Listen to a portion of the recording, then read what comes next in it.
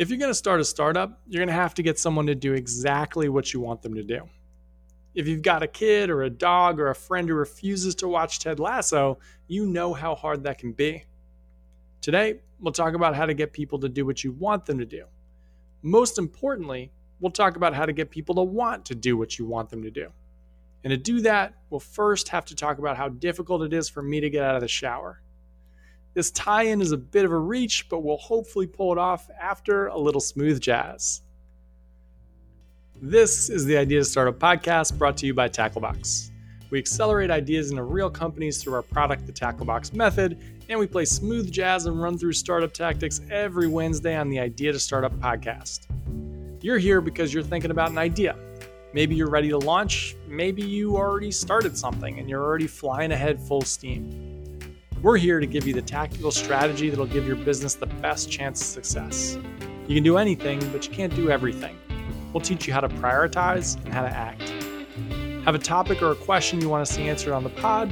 Leave us a review and add it in the comments. We'll get to it. And with that, let's go. Now that you've had a minute or two to try and figure out why it's hard for me to get out of the shower, I'll tell you, and I guarantee it's more boring than whatever you came up with. I live in New York City, and New York City means compromise. The compromise Bree and I make for an apartment we love is that a few years back, Fordham put their business school roughly 10 feet away from our window. My bedroom and living room, the only two rooms New Yorkers haven't recognized, both look directly at Fordham's study rooms, where people in their mid-20s pretend to look over HBS case studies, but mostly just flirt with each other into the wee hours of the morning. Bree and I have all sorts of bets as to which students are going to end up together. It's like our own very boring version of The Bachelor. Anyway, I have trouble getting out of the shower because you never know when the people in the rooms will be staring directly at my window while they fight over who gets to do the intro and conclusion parts of their group presentation. That's a deep cut for any business school folks listening. One perk to the window situation is that I've noticed a kid who comes to the study rooms alone nearly every day around 9 p.m. He sits with his back to our window so I can see his screen. And every time I look, he's playing the same game. It doesn't look like a particularly fun game. From what I can gather, he's just planting crops. Then he waters the crops. There seems to be some sort of marketplace where he's then selling his crops, and then he buys more land and plants more seeds. He's got a comically large laptop, so I see this all pretty clearly. I'm not sure what's more pathetic, him doing it or me watching, but I don't judge anyone on how they spend their time. And my biggest takeaway from my virtual farmer neighbor is actually the game itself. Whoever made the game was able to take this smart, driven young man, he's in business school so he's got at least some baseline of ability, and hijack his time and make him do digital grunt work. If we paid this guy a few bucks an hour to do what he's doing, it'd be a human rights violation. But he chooses to do it for free. He's actually probably paying to play the game. Why? As I mentioned in the intro, if we're going to be entrepreneurs, by definition, we're going to have to get people to do what we want them to do, which is buy and use our products. Watching that young virtual farmer tend to his fake crops left me in awe of those game designers and sent me down a rabbit hole on human behavior that led to a few mediocre gamification books and eventually a really good gamification book called Actionable Gamification by Yu-Kai Chou. I'll link to it in the show notes, and I recommend it and his blog. Chou built a framework we'll leverage today called Octalysis. It's my favorite type of framework. There's nothing earth-shattering there, but a collection of somewhat common sense things that become transformational when arranged in a certain way. It's straightforward and it is highly usable. Chou's core thesis is something we've seen at Tacklebox over and over. People don't do things because they're practical, they do things because of how they like to feel. The why is always more important than the what or the how. If your customer doesn't think they'll feel a certain way while using your product, they won't use it. Full stop. If this is true, and it is, then we should be designing products from the ground up with exactly how our customers will feel at every touch point as the core focus. This means we need to understand human behavior and, more specifically, all the possible motivators of action so that we can deploy them. Chou identifies 8 of what he calls core drives of action. The point from the book that resonated the most with me was that without one or a combination of these core drives, nobody's going to take any action, ever. If you want your customers to do something, you need to orchestrate it. If you don't, you won't get any customers. And if you don't evolve those drives, if you don't adjust and change motivators as your relationship with your customer evolves, they'll churn. We never, and I mean never, just use someone else's framework on idea to startup. We always come up with our own stuff. But honestly, Chow's framework's kind of great, and it's usable. I'll outline it here, then we'll leverage it to build out our own startup idea in a few minutes. I'll quickly go through the 8 drives that Chow identifies in his Octalysis framework. First, epic meaning and calling. Basically, that there's a bigger purpose compelling you to act. Second, development and accomplishment. It's exactly what it sounds like, and it is definitely a motivator for our farmer friend. Third, empowerment of creativity and feedback. Also pretty straightforward and exactly what it sounds like. Fourth, ownership and possession. Probably a strong motivator for our farmer friend who's built out these massive fields and probably enjoys watching his virtual farm empire grow. Fifth, social influence and relatedness. This is the people driver, mentorship, friendship, so on. Sixth, scarcity and impatience. Waitlists work. Scarcity works. Urgency works. Seventh, unpredictability and curiosity. This is the gambling motivator. Lots of similar actions, but every once in a while there's a potential for a massive outlier. Eighth, loss and avoidance. This is the sunk cost fallacy.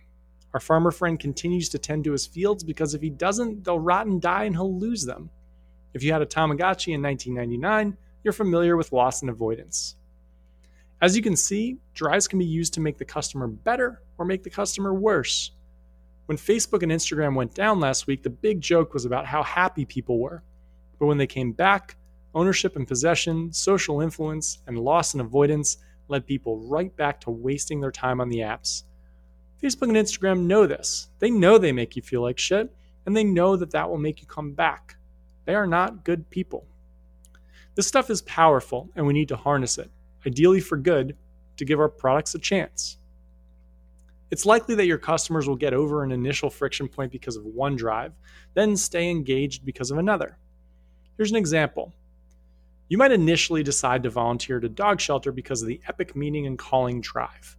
Maybe you saw in the news that a bunch of stray dogs were shipped up north after a hurricane in the south, and you want to be part of something bigger than yourself, finding them all homes.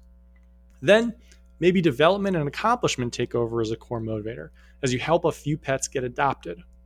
Next, ownership and possession motivate you, as you create friendships with other volunteers, and you start to take on more responsibility. But if on your first day of volunteering you didn't help any dogs get adopted and no one from the shelter made you feel like you were important, made you feel like you were part of this epic meaning, you're less likely to come back the next week. You're actually almost certainly not going to. As entrepreneurs, we need to design all this stuff. We need to ensure that whatever our version of the dog getting adopted is, happens. We can't leave it up to chance. And that's what I found so interesting about this framework. First, the realization that without specific, orchestrated motivation, no one is doing shit. And second, the ability to leverage that framework to motivate your customers. So let's give it a spin. I've got a fun idea I've been dying to talk through. An idea floated across my desk a few weeks back, and I got permission from the founder to talk through it today. The idea is simple: a network of Airstream trailers. If you aren't familiar, these are the hipstery silver trailers you see a lot out west and up in the Catskills and Adirondacks. They're trendy and beautiful and minimalist, and they check all of the 2021 boxes. What makes this a network is that there are 2 customers. On one side, the entrepreneur will be selling Airstreams to people with land. They'd put the Airstreams somewhere on property they owned, then the company would come in and outfit them, set up string lights, furnish them, set up the Wi-Fi, take pictures, and put them up on the site. On the other side, the entrepreneur would be selling to people who wanted to stay at a network of Airstreams in beautiful places across the country. Similar to Airbnb, but only with Airstreams and only for members. Let's try the Octalysis framework to see how we create momentum to get one side of the market to buy. I actually think both sides are super interesting, but we'll go through the end user today, the person staying in the Airstreams. But maybe we'll talk through the person buying the Airstreams another time, or put it on a Patreon if we ever make one of those. First, we need a name for the company so I can refer to it the rest of the pod. For our purposes, we're going to call it Air Supply, after the Airstream trailers and the criminally underrated 80s band.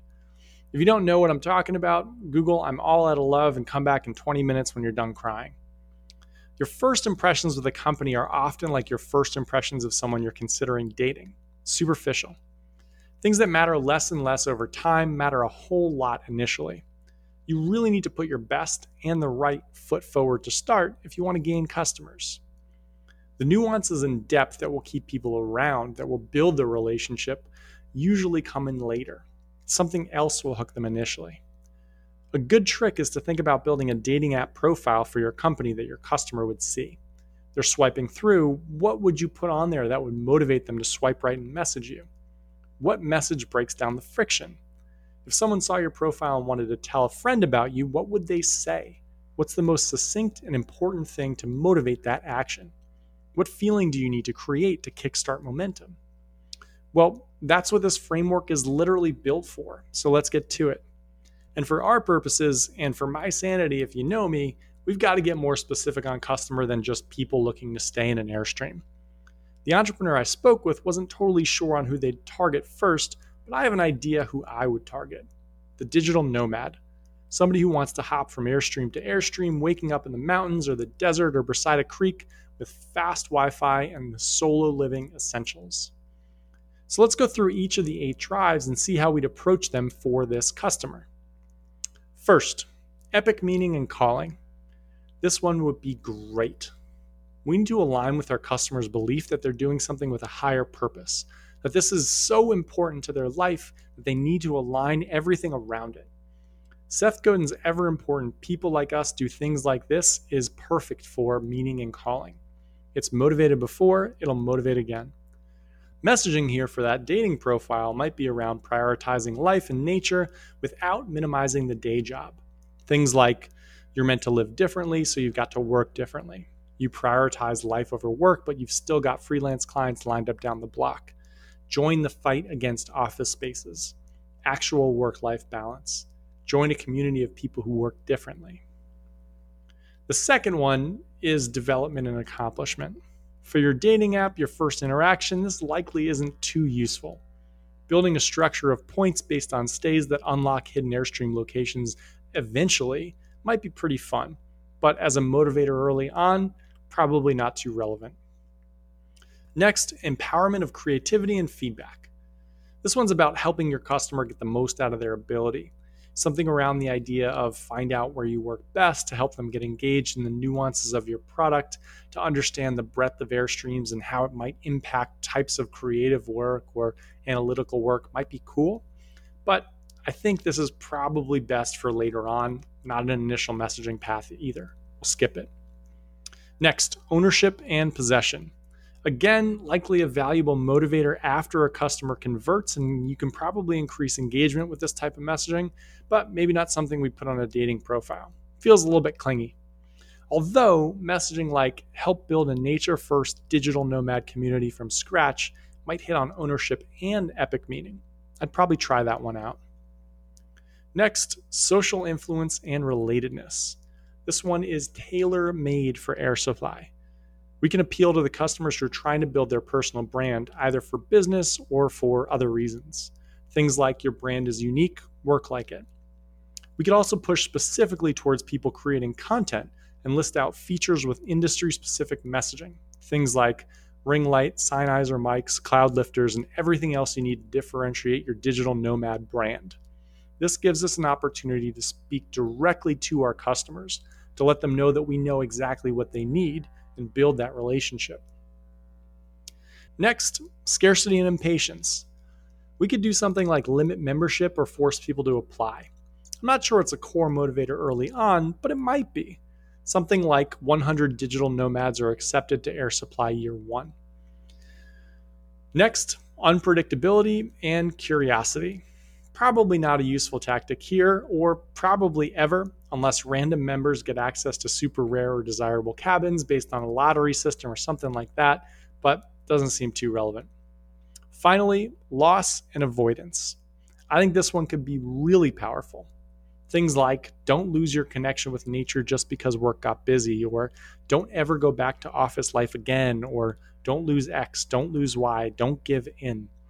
Loss aversion is powerful for all customers, but this type of customer where they're trying to show that this is their lifestyle, saying that you are going to lose your lifestyle unless you do this is powerful.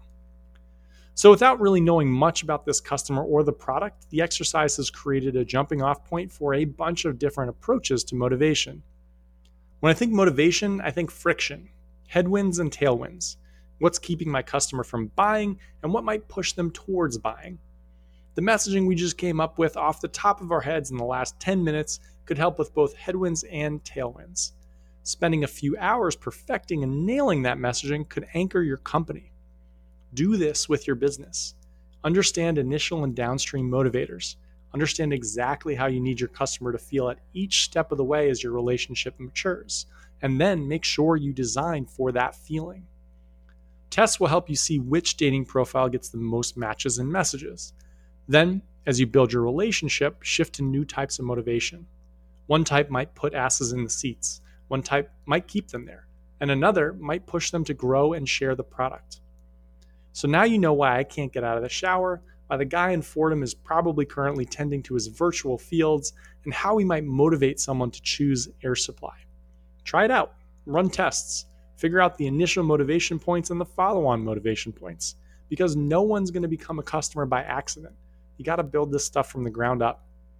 And give us a holler at team@gettacklebox.com if you got questions or you want to talk through motivation for your business. And as always, have a great week.